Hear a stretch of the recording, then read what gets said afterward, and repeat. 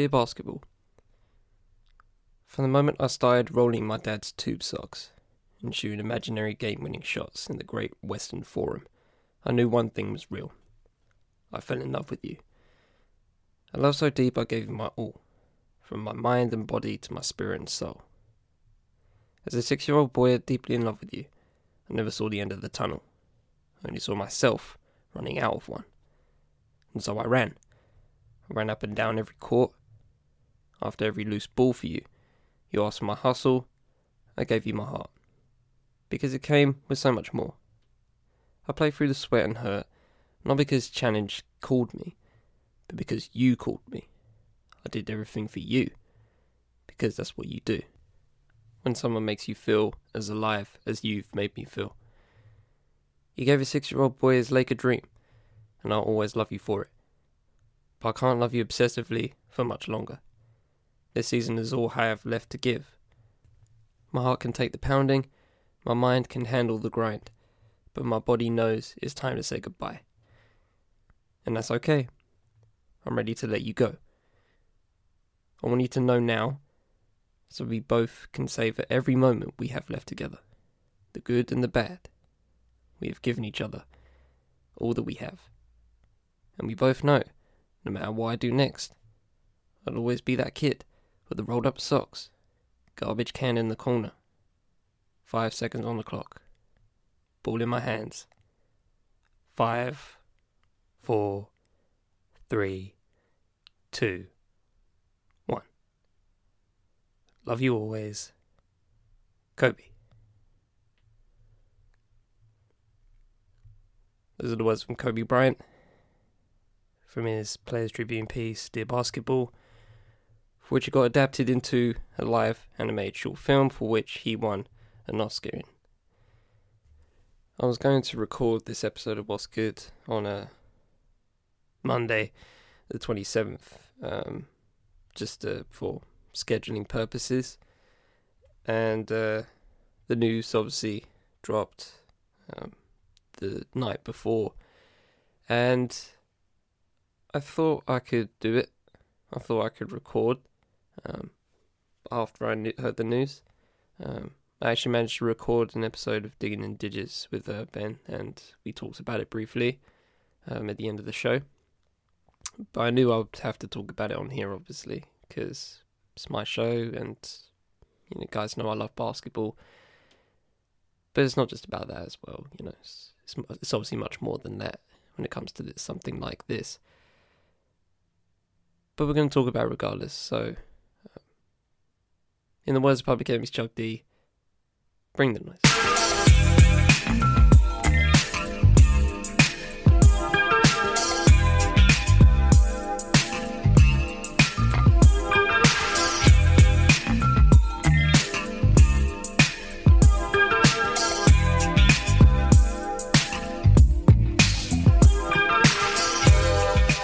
From the Fifth Element Podcast Network, I'm Charlie Taylor, and this is What's Good.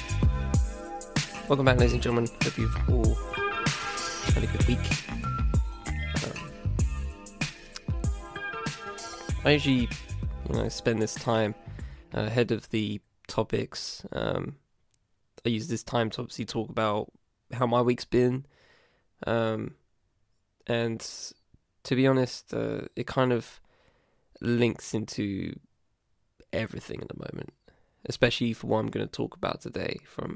I've only got 3 topics, and that's strictly for potential time. I want to spend time on some of these topics, on the topics I've picked anyway.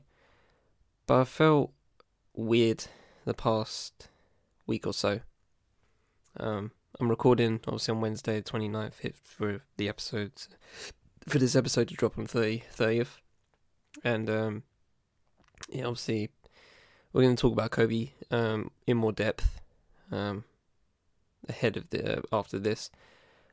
But I've just felt weird. There's just been this weird feeling I've had in the past week. One of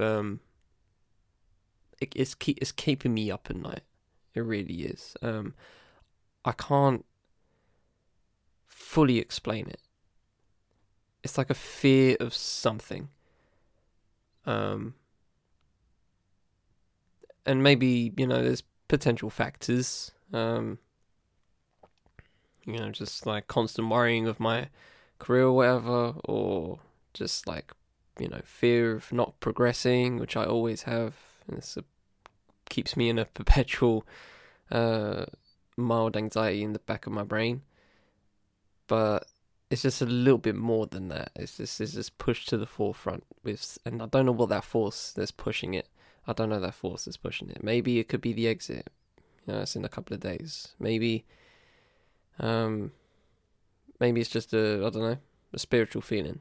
I can't really explain it. I don't know where it's coming from. But with that said, and I'm probably going to say this again at some point during the show, but just take stock. I think we all live very fast compared to our previous generations, especially if you're around my age.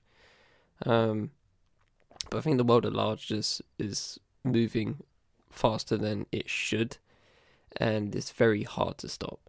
I'm not one for, you got always stop and smell the roses. It's just, it's good to do that, but sometimes you just can't for whatever reason, and that's understandable. But I feel, again, I just feel a bit odd. I don't know what it is, and I'm wondering if it's just me. Probably is, but if you feel odd as well, then you're not alone in that case. But with that said, might as well just hop into the show. I'll just get into it and just move forward, I guess. That's what we always have to do, I guess. But formalities before we begin, we have to email, Twitter, Instagram, Facebook. It's all there in the description. Have a Discord as well. If you want to join that, please join if you want to. Fifth Family community. And yeah, might as well just jump right in, let the music drop, and let's get into the show.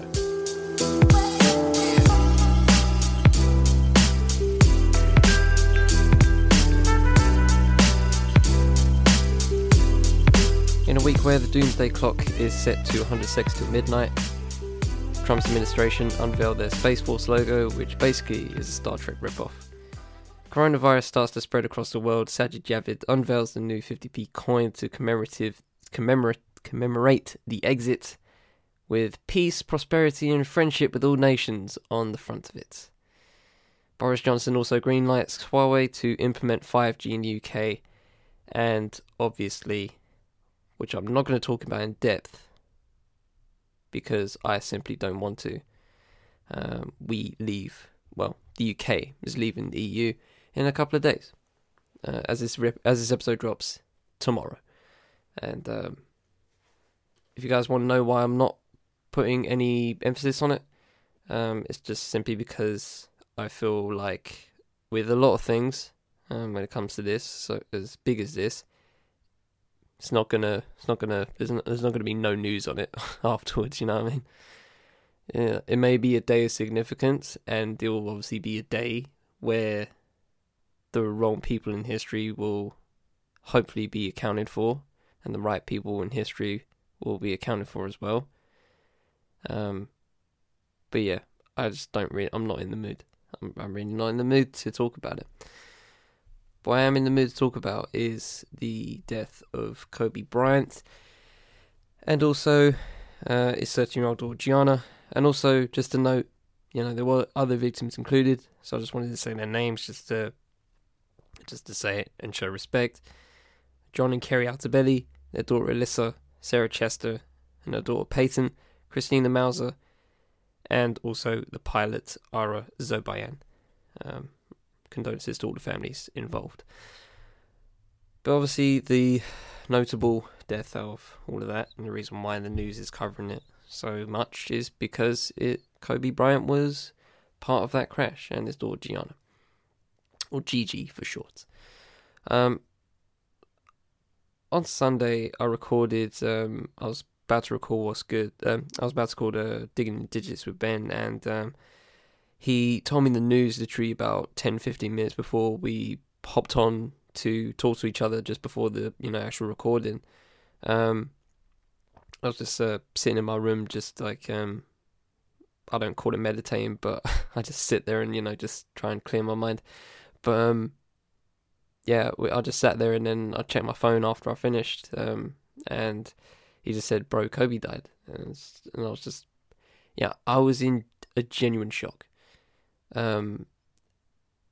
A genuine shock that I don't think I've actually felt properly. Not of this magnitude. Simply because of how sudden it was. I literally, as soon as he texted that, hopped on Twitter. Every single post on Instagram, on Twitter, for me, was Kobe. It was all Kobe. And something I want to say, just to get out of the way, stuff like this makes me sick. Not for the deaths themselves, but for the reporting of them. Because it always happens. It always happens. It's this ethical. I think it's an ethical thing in journalism. Correct me if I'm wrong, but it's something that we can see firsthand. It's just like outlets want to be first. They never want to be right. They choose being first over being right, and that is, in this world. Like I said, the world's moving too fast, and that is a symptom of it. That is a symptom of just outlets just wanting to be fast. Fast food, news. Just have to get it out there. It's like that's not the point. It may be breaking news, right? But get that breaking news correct. You're all news organizations. You provide news, and the amount of misinformation there is on the internet. No matter what platform, Facebook, Twitter, Instagram, YouTube, it's everywhere. It's everywhere misinformation. There's more misinformation than genuine information now. And you guys are trying to be so fast with it. And it actually and it hurt a little because I saw reports. Firstly, that Kobe died, right? And I was just like, damn, no fucking way, no way in hell. No way, right? Genuine disbelief. And then I started seeing reports of his previous, one of his former teammates, Rick Fox, was part of it. Was in the crash, and he wasn't. And that was a bit of a misinformation. I was just like, literally 5 minutes after, 5 minutes. How do you get that information in 5 minutes? Unless you were on the helicopter, like how do you get that information so quickly? And that's something we all have to question, but, we don't, for whatever reason. But yeah, that was clear misinformation. And Rick Fox actually hopped on Twitter afterwards to say I was not on the helicopter, and that's good on his part to do so. But then I saw, that Gianna was part of it, and, minutes after, that happened a few minutes afterwards, about half an hour afterwards, the Rick Fox misinformation, I was just like, you can't fuck with me like that. You can't fuck with us like that. That's horribly disgusting if you put Gianna was part of the helicopter crash and it's misinformation. I low-key wanted it to be misinformation so I could be angry. Just to give myself a reason to be angry, Just something to be angry about. But as we know, she was part of it. And that was the second wave, I think, for me, and I guess for all of us, that it just hurt. Because for those that followed Kobe Bryant's career, whether it be just, from afar, as a casual fan of basketball or whatever, or just followed him on Twitter or Instagram or whatever, right? If you followed him on social media, you know that he cared about his daughters a lot. And from the tributes I've seen in the past few days, it's the one overriding thing I noticed is that we admired him as a basketball player, but a lot of people admired him a lot more, maybe more so, as a father. And the fact that he had now, unfortunately, 3 daughters that he's left. And that was something that was very admirable to see. Obviously in America especially, there's a stereotype about black fathers, and he was the polar opposite of that, and it was genuinely very heartwarming to see. And Gianna herself was a very talented basketball player. He hyped her up so much, and you kind of just see that, and you're like, I can imagine.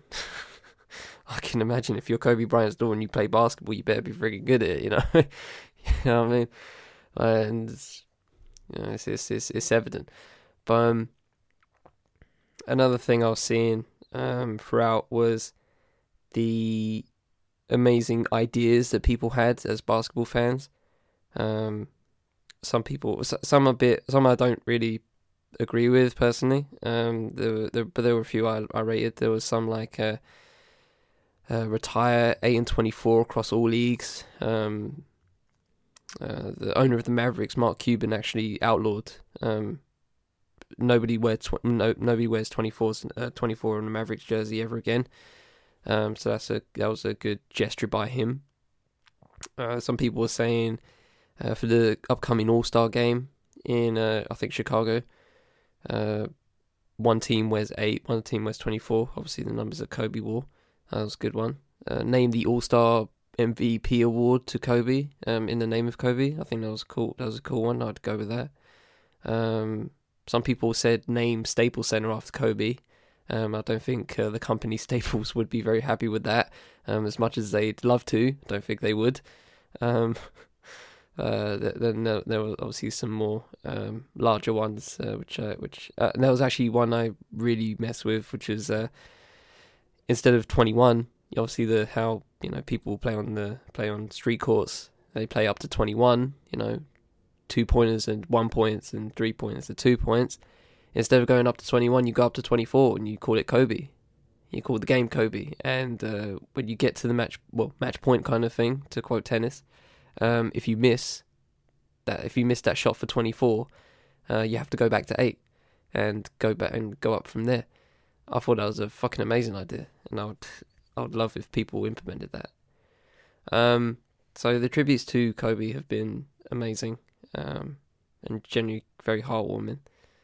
I think one thing that I wanted to also talk about was just how the coverage of Kobe was very interesting in the broadest of scopes, and I can't talk about you can't talk about the life of Kobe without referencing the Colorado rape accusation, and that is something. It's just, it's something, and you have to recognize that. And what you also have to do, in my mind, is that you have to subjectively, admittedly, I think it's hard to objectively think about, weigh up the negatives when someone dies.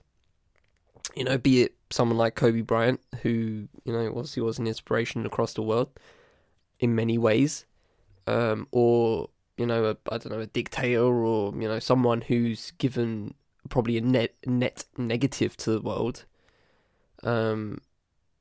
You subjectively decide whether, we make it black and white, don't we? We make it black and white when some people die. You either say it was a bad person or a good person. Some people do that, and it's you can do that if you want. And subjectively you make that decision in your head, but you always, when you think about it, you always have to weigh it up, and it's always grey. It's always grey. So you have to acknowledge, all that, the rape accusations, but, and I don't want to say but, that's not the word, and you can do both. That's basically what I'm saying. You can do both. You can acknowledge that, but you can also acknowledge the good. And that's all we can do. And that's what we should do. You know, not to be too broad, but that's what we should do with history. You know, you acknowledge the good and you acknowledge the bad. I've always said that, especially when it comes to, you know, British history and, you know, American history and colonial history, you know, just not to get too deep. But yeah, you know, it should be acknowledged that there's some good stuff, but there's a lot of bad stuff as well. And we need to acknowledge as much as possible all of it as much as you humanly can do. But yeah, obviously people have the immediate reaction was to be positive about Kobe's life, and that's fine. And if you want to be overly negative about Kobe's life in terms of a knee-jerk reaction, fine, I completely understand. But I guess I decided to, in my mind, all I was thinking afterwards, in the aftermath, and the shock actually held me for a good 24 hours, to be honest. The overriding thought I had was just how bad I feel for his widow, Vanessa, and, you know, his 3 children and the rest of his family, to be honest. It's just, I can't even imagine that. You know, the reason why this has been so shocking to a lot of people is because, you know, even though Kobe's, you know, the thing that he's known by, his basketball career was already over, he was just getting started to be, you know, a force in other ways, business-wise, creating a legacy for his, you know, that his daughters can, you know, look up to, you know, and be proud of as they look at their dad. And, you know, from a sports perspective, you know, constantly mentoring future NBA players, future NBA stars, and being one of the biggest advocates for the WNBA. And that's always something I highly respected. You know, I don't watch the WNBA, simply because I just don't have the means to, and I don't have the time to be completely honest. I just choose not to. If I could, I would, but I don't really have the time to. But the fact that he was an advocate for that, for the WNBA, and, you know, obviously, you know, really ingrained that passion into Gianna was, you know, you could see it. One of the videos people were sharing was like a recent one where both of them were at a game, and like he was talking about something on the court. He was like pointing on the court, and she basically finished his sentence. You could see that she finished his sentence, and like he was just smiling. It was like, yeah, you got it. You know, you can't not smile at that kind of thing. But yeah. The overriding thought I had initially was just like, obviously one of shock and just like disbelief, and then just genuine sadness, and now I just feel hope that Vanessa can get through it, you know, and grieve and have her time, and the daughters can have their time as well, and his family can have their time to grieve. But from a legacy standpoint, I think for me, Kobe was, well, not my favourite basketball player, just to say he wasn't my favourite basketball player. He's a great basketball player. That's objectively fact. And he's going to be a Hall of Famer in the coming months, which unfortunately he can't do the speech, which I think everyone was looking forward to look at, but that won't happen. But obviously people mention Mamba mentality, and for those that don't know, the reason why people mention it, and, you know, you got a bit of it when I read Dear Basketball, but it's so much deeper than that. It's such a mindset that so many athletes have tried to do themselves. And, you know, if you find the right places that, you know, reporters that followed his career, and if you listen to their stories that like I have, you know that he had just an absolutely inhuman just drive. And I think that's something that we can apply to not just sports, but, you know, creatively, and just in life in general. If you're passionate about something as much as he was about basketball, and you can apply a Mamba mentality to it. You know, for me, he's kind of an inspiration in that sense because, I try to be focused on everything as much as I possibly can, but it's really hard to. And, that's just a matter of juggling stuff. But to have that laser focus on one thing and to not be deterred by anything, anyone, is crazy to think about.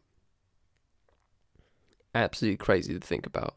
The stories you can find on him, in terms of just like from oral history, players and reporters and coaches or whatever, just people that were constantly around him. Like the stories they have, absolutely sublime, absolutely crazy. One thing I wanted to read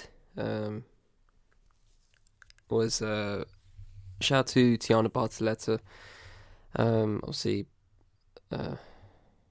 Olympian and amazing athlete all around, an amazing person all around, an amazing writer all around, because she wrote this on the day, like hours after, and it's actually sublime. So I just wanted to read it because it gave a lot of perspective to all of this, to be honest. So shout out to Tiana as I read this.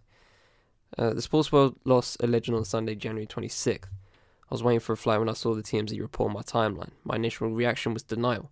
Nah, no way. Here they go with the fake news bullshit. Then anger. How they're reporting that the rush to be first to break the news and the irresponsible retweeting of misinformation. At God, the universe. But then something else happened. In my inbox I got a message from someone whose opinion I've come to respect and convos often look forward to.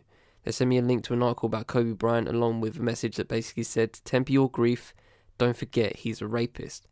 Yeah.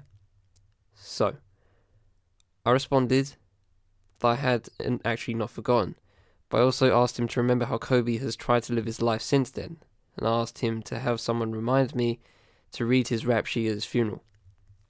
Needless to say, that's a tempered but angry response from me. The question I have is this. Is there such a thing as redemption? Is that what he was pursuing? Was this the motivation behind becoming a producer, a coach, an analyst? If it was for redemption, did he get it? Do we need it? From who? Why? I always greet death with questions. I'll probably do the same at the time of my own. But I most definitely did not forget about the rape case. I also haven't discounted anything else he's done. When you take stock of a life, is the wrong stuff more heavily weighted than the good stuff? And by whose rubric do we use to arrive at that conclusion? At what point, if any, do we get to leave what's behind and reclaim our life's potential if we had gone astray? I know there's this tendency to not speak ill of the dead. Death makes an asshole an angel to his or her family, friends and strangers, especially at their funeral. But that tendency is not what I'm pondering here. I'm challenging the yeah, but tendency we also have. Yeah, he or she did such and such, but don't forget about ... And I'm not advocating for a clean slate because one has died. I'm just wondering why we as humans with unique but shared experiences do this to each other. And if or how it helps us realize our potential in the short time we have on this planet, or how we can both hold each other accountable and encourage a life rewrite, because we're ultimately the authors and narrators of our story here on Earth. I know it's complicated and messy, but I like to hold space for the possibility you can come back from anything. I like the idea that your life, it doesn't necessarily have to be tagged and labelled as your worst decision or your worst day. Hell, I am relieved to believe it's not even defined by your best ones. I like the idea of evolution and realising potential and change in perspectives. Yep, even among politicians, who are extremely hard to take, especially lately. Why? Because I want that space held and extended to me. I don't want you to forget my fuck-ups. Because dismissing my fuck-ups is a surefire way to dismiss my growth. They do absolutely go together. I don't know about you, but I'm not inspired by perfect people, not whipped into shape by flawless friends. It's okay to look at someone like Kobe Bryant and feel inspired by his performance and what he's done with his life and in the lives of others. It's okay to remember his rape case and the victim. And it's also right to judge what is or is not a life worthy of your grief. As for me, I'd rather not have my life reviewed via cut and paste. And for those people who were close to me and are no longer, or who remain close to me now, know that I do see your picture. All of it. You don't have to worry about my selective remembering of our life together. I know you're whole, complicated, messy, but beautiful. I just hope you see me the same. Rest easy, Gigi, and Kobe, and the other 7 lives that were lost today. Thanks to Tiana for that. And to commemorate, I wanted to leave 8 seconds of silence and 24 seconds of music with a 2-second fade in. The 8 and 24 obviously represent Kobe's numbers. 2 represents Gianna's numbers for a basketball career. And yeah, I just wanted you guys to use that time to just, take stock, like I said at the start, and just think. Because, as we've seen with this, life is really fickle. Extremely fickle. So use that time to take a thought for whatever you want to think about, and then we'll continue on with the show.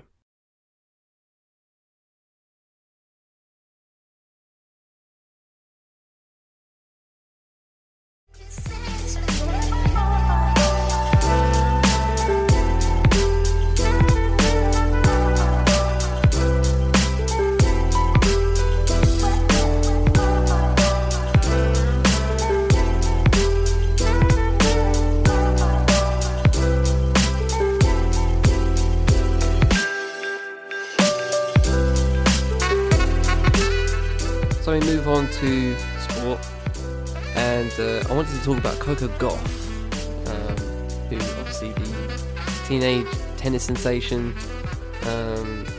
has beaten Venus Williams twice now, beat Naomi Osaka also at the Australian Open this year, and I think lost the next round, but she is still a sensation, and at 15, nearly 16 years old now, she's winning matches and, getting deep into tournaments. Not quarterfinals deep yet, but she's getting there. Like, bit by bit, she's getting there, and it's actually crazy to think about. So I wanted to read this article here, which I found very interesting and amazing commentary. So this is by Shalise Manza-Young of The Undefeated. It's called Coco Gauff's Win, Serena Williams' loss spark mixed emotions at Australian Open. So let's get into it. On this day in the same arena, January 24th by the way, the Queen and one of the princesses she inspired played. The Queen lost and the Princess won. And some of us have the mixed emotions of wanting to wrap our arms around the Queen, to throw our arms up in exultation for the Princess. During Friday's early session at the Australian Open, the Queen, Serena Williams, suffered a surprising loss to 27th seed Qiang Wang. Sorry if I bowled that. 6-4, 6-7, 7-5. In the night session, the Princess, unseeded Coco Gauff, upset defending Open champion Naomi Osaka 6-3, 6-4. Gauff is a supernova. As she noted after her win on Friday just 2 years ago, only 13 years old, she lost in the first round of the Australian Open Juniors draw, and now she's in the round of 16 of the championship. Even though she's a professional athlete, Gauff is every bit her 15 years. During an on-court post-match interview on Friday, bright pink nails matching her bright pink New Balance sneakers, she said, quote, honestly, like, what is my life? Like, oh my gosh, unquote. And as she discussed her win over Osaka, her Instagram feed shows her posting at Walt Disney World on Christmas with her family in giddy Madison Square Garden meeting with Willow and Jaden Smith. She's a huge fan of Jaden's brackets. And that brings up some mixed feelings. We know what the Williams sisters endured. We know the way they've been knocked and criticised for any misstep. Missteps all young women make. Missteps that for most young women are brushed aside as not knowing better, but for our young women are too often amplified. Will that happen to Gauff too? Will she be allowed to be a teenager, her wide-eyed, amazing self, for the next few years? Will we let her revel in the awesomeness of her life? of getting to tour the world and having teachers who let her hand in high school assignments late because she's trying to win Grand Slam tennis crown? Or will she endure the whispers and sometimes shouts that the Williamses did? That they were too loud, too powerful, too muscular, too outspoken, too emotional, all of which were euphemisms for being too black. Will our social media world look for reasons to try and to tear her down? For 2 decades, Venus and Serena Williams shattered tennis norms, racking up Grand Slam titles and Olympic gold medals and showing brown-skinned girls that the sport was not the exclusive enclave of girls whose skin tone was closer to that of tennis whites. And in more recent years, Serena Williams has become not just a champion on the court, she's become a champion of women, especially black women. She began using her voice before she became a mother, but the 2017 birth of daughter Olympia seems to have had a tremendous impact on her, and Williams has channeled her on-court fierceness to advocate on behalf of those who have supported her for so long. That includes Osaka. Their match in the 2018 US Open final when Osaka beat her idol will always be remembered for how it ended, with Williams sparring with chair umpire Carlos Ramos, and Osaka in tears apologising to Williams. Williams embraced the budding young star and made every effort to make sure Osaka got the praise she deserved for her win. Little more than a week ago, Osaka tweeted a photo of herself and Williams at a charity match and captured it, "Me and my mom, LOL." It's always hard to see our beloved champions play out the final years of their career. The wins fewer, the mistakes more frequent. And her loss to Wang, Williams said she made, quote, far too many errors to be a pro athlete, unquote, and insisted that she believes her record-setting 24th Grand Slam will happen. But it's just a bit more bittersweet with Williams. For those of us of a certain age, we remember her as a teenager, wearing beads on the grass course of stuffy Wimbledon of all places, someone who seemed so familiar, excelling in a place where it had long appeared we just weren't supposed to be. We've held her up as she, for thinly veiled comments about her physique, defended her against the idea that Maria Sharapova, whom she's clobbered in nearly every meeting, was some sort of legitimate rival, absorbed the ugly outright racism right along with her. As with that horrifying editorial cartoon of out of Australia after the loss to Osaka in the US Open. The beautiful thing, though, is that unlike Debbie Thomas, the elegant mid-80s black figure skating world champion whose success didn't lead to more brown-skinned girls joining the sport, the dominance of Queen Serena and Venus has meant numerous black girls have followed them to tennis. Sloane Stephens, 2017 US Open champion, Madison Keys, 2017 US Open finalist, Osaka, and now Gauff. As we embrace the Queen to thank her for all that she has done through her remarkable career, let's also take care with this princess and lift her spirit as she continues to climb. So that was an amazing commentary I thought was genuinely worth a read. And I think it's always something worth thinking about, especially when it comes to these younger sports stars. One I always think about, and when it comes to stuff like this, when it comes to someone being such a young phenom, most of the time it's gymnasts I think about. People like Simone Biles, like Gabby Douglas, people like those, because those women are always that they come into the game super young. It's actually crazy. Simone Biles has been she's been all over. She's been all over this the past decade, right? I think when she started, right? I don't know, maybe 2014, something like that. Just early 2010s, right? She's been a household name in gymnastics world, right? She's been the name in gymnastics for years, right? She's 22. She's a year younger than me. Do you know what I mean? She's a year younger than me. Aforementioned Gabby Douglas, she's 24.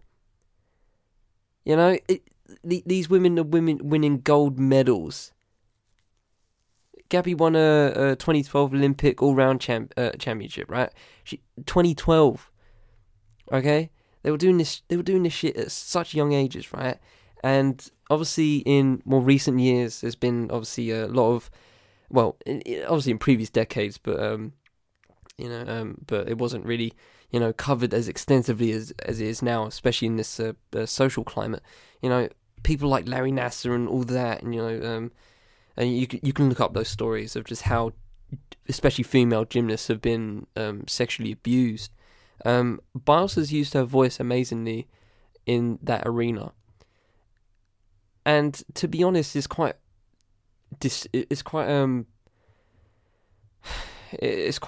haunting to think about.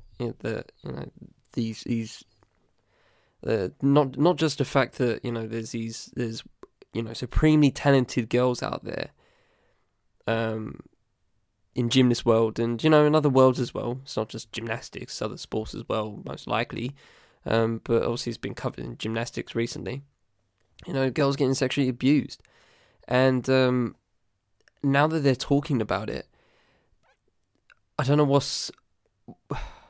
it's just jarring to think about. They're younger than, Simone Biles is younger than me. I can't even fathom that. I can't fathom that. She seems so wise beyond her years. And the way she talks eloquently about, everything that's gone on in the past, few years, and throughout her career and throughout her peers' career as well, is actually nothing short of remarkable. And for Coco, on the flip side, there's nothing that she has to talk about at the moment. There's nothing she has to talk about. No one's asking Coco Gauff to talk about women's rights, or stuff like that. She doesn't have to talk about the stuff that Serena is trying to, shine a light on now. She doesn't have to do that. She can if she wants to. If she wants to just, slap on an Instagram post and just talk about, black female tennis, and and how she wants to inspire or whatever, she can do that. But here's the thing: when it comes to sport, you make statements with what you do on the field of play. She's making statements already. Serena was making statements already. Venus was making statements already. Althea Gibson was making statements already. Arthur Ashe was making statements already. On the court, they didn't have to say nothing. Just do your things. And it says a lot. It says a lot, especially in a sport like tennis. But I do, I do worry that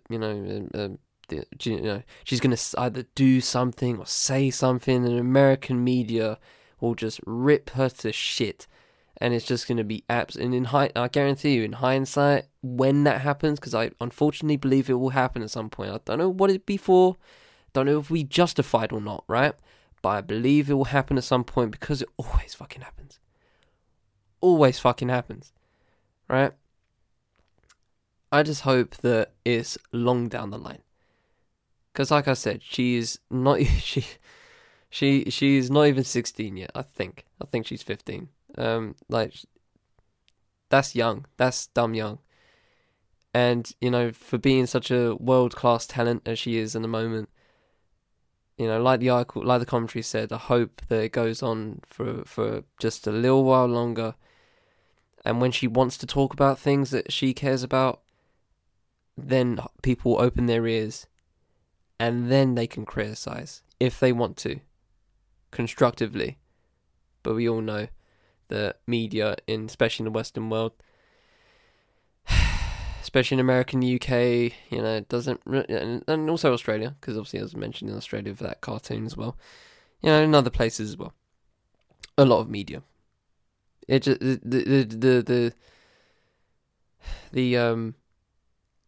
the backlash is always just so large and sometimes really unnecessary. And I hope that doesn't. I just hope they don't come for her so soon. She's just getting started. Just let her do her things. If she wants to talk about stuff, then you can critique. But at the moment, she's just doing her things. She's just being a teenager who just so happens to be a world-class athlete. I think we should let her just do that. So salute to Coco, and salute to obviously Serena and Venus and all of them. Black tennis is here, boy. Black tennis is here.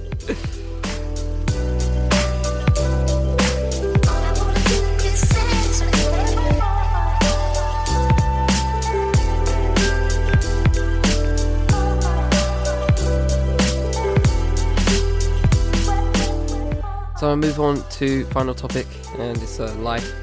And I wanted to talk about Grenfell again. I like to occasionally just give an update, to be honest, because it's something that I'm trying to keep a close eye on, and also affirm my belief that this will be of Hillsborough level of incompetence and will go on for decades. When, to be honest, logically, it fucking shouldn't.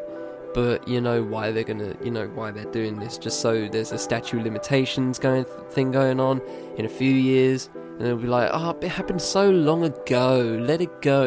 You know, guarantee that will be the conversation, right? Down the line it'll be the conversation, but for now, I mean, I can't believe the things happened in 2017 and we're in 2020. It's going to be the 3rd anniversary in a couple of months and still nothing's happened. But I just wanted to get into this article just briefly, because it's a very lengthy article, but I just wanted to get into it briefly, just so I can go off it. So it's by Robert Booth, social affairs correspondent for The Guardian. It's called Grenfell Inquiry Panelist Steps Down Over Cladding Company Links. Right, so let's just jump right in. A key member of the Grenfell Tower Public Inquiry has resigned after fury among survivors and the bereaved at her links to the company that made the combustible cladding. So let's just stop there, right? Do you see what I mean? So this is wasted time. It's wasted time. So you've added someone that has links to the company that killed the people and dishomed people, and now she's just left. You've wasted so much fucking time already. You've wasted time. Let's continue. Less than 48 hours before the inquiry is due to start hearing evidence about, quote, decisions which led to the installation of a highly combustible cladding system, unquote, Boris Johnson announced Benita Mera was standing down from a panel advising the chairman of the inquiry, Sir Martin Moore-Bick. It followed 10 days after 10 days of rising pressure on the Prime Minister from the community devastated by the fire on 14th of June 2017, which claimed 72 lives, to reverse her appointment. The Guardian revealed last week that Mera, an engineer, previously ran an organisation which received a £71,000 grant from the Arconic Foundation, the philanthropic arm of the conglomerate which supplied the aluminium composite cladding panels which burned like petrol. Do you see this? Let me just continue, because I don't want to keep stopping. Survivors said her selection, formerly made by Johnson, was a clear conflict of interest, and some threatened to withdraw participation if she remained. The inquiry has already concluded the Arconic panels were the main cause of the spread of fire, and lawyers for the firm are due to give their opening statement on Tuesday. Johnson said on Saturday evening that he had accepted her resignation, adding, quote, as the inquiry's phase 2 hearings begin, we remain completely committed to getting to the truth of what happened, learning lessons and delivering justice for the victims, unquote. Okay, sure. In her resignation letter to Johnson, Mera said she had made a, quote, regrettable oversight, unquote, by not connecting the grant her organisation received to the work of the inquiry, and that she was resigning with the deepest regret. Mera was appointed on December 23rd, but links to Arconic only emerged this month when the members of Grenfell United (GU), the survivors and bereaved group, found that when Mera was president of Women's Engineering Society, she helped draft a successful grant application to the Arconic Foundation in 2017. The 71k grant was the charity's largest single grant that year, and was spent on a mentoring program that ended in December 2019. Mera remains a trustee of the charity. The Arconic Foundation's board of directors includes several senior Arconic executives, and its stated goal is to support the company's mission by making grants in countries where it trades. Mera said it was apparent her link to the donation, quote, has caused serious concerns to the number of bereaved survivors and residents core participants, unquote, but she stressed that she had never spoken to anyone at the Arconic Foundation, and her role had been to review the initial proposal. Accepting her resignation, Johnson's private secretary Emily Benyon said that the Cabinet Office, quote, having made further inquiries into your case, have said that they continue to believe that there is no conflict of interest that would have prevented you from taking part in the inquiry, unquote. But GU had described her selection as a slap in the face, and Shadow Housing Secretary John Healey called for her to be removed. As pressure rose on Johnson last week, the London Mayor Sadiq Khan, I think, said what? As pressure rose on Johnson last week, there should be a comma there. There wasn't. That confused me. Last week, the Mayor Sadiq Khan said the situation was, quote, another major blow for the community, which epitomises the careless approach this government continues to take in the aftermath of this tragedy, unquote. Survivors in the brief said Mehra had done, quote, the dignified thing by resigning, and it helps lift growing anxiety ahead of phase 2. However, a spokesperson for GU said, quote, the government should have never put families in this situation. They failed to carry out basic checks and understand the importance and sensitivities around a fair and proper process. We still have questions for both the inquiry team and Cabinet Office to answer as to how this situation was ever allowed to happen. The government promised 2 panel members and must now urgently find a new panellist to bring expertise on the community relations to the inquiry. We do not need the pretense of diversity for the sake of diversity. The panel does not need another technical expert where we already have ample provision, unquote. So I'm going to leave it there. There's plenty more quotes, and I highly suggest you guys read the rest of this and just, obviously keep note of what's going on here, because, like I keep saying, it's fuckery. It's fuckery. Clearly, there's a conflict of interest there. Just a plain conflict of interest. Now, I'm not nobody here, right, is saying, well, maybe they are, but I just want to say here, right, I'm not saying, personally, as I look at this, right, that she's an Arconic Foundation plant. You know what I mean? I don't think the links are that heavy, right? But it just doesn't look good on paper. It just on paper, it doesn't look good to me. You know, you have to raise an eyebrow to that. And if you immediately raise an eyebrow to that, then you've got a problem. Then you've got a potential, and that's all it is. And that's, when it comes to stuff like this, it needs to be locked in, like no relationships with the fucking opposite party being, investigated. You can't have that. That's a conflict of interest, potentially. The fact that it's potentially is enough for me, and it's enough for everyone else. So why isn't it enough for the fucking government? Why isn't it enough? See, I feel like I really do sometimes just have to, just think about, I think about this a lot in terms of how long is this going to take? I don't know, how this process, on average would take, I don't know how long an inquiry takes. I don't know, right? I'm not educated in that deep, right? But for fuck me, these people are taking a while. They are taking a while. They are taking their sweet time, and they've already wasted a whole month by having this woman on. That's a month wasted, and again, I don't know how long this process is going to take, and I'm constantly in fear of this just going haywire, and the survivors and the bereaved don't get anything out of it. I'm constantly in fear of that. In the same way, and not even from a monetary standpoint or whatever, just via justice, just looking at, what in the history books, who goes to jail for this? who is held accountable. And so far, nobody's been held accountable, and it's been nearly 3 years. That is not enough.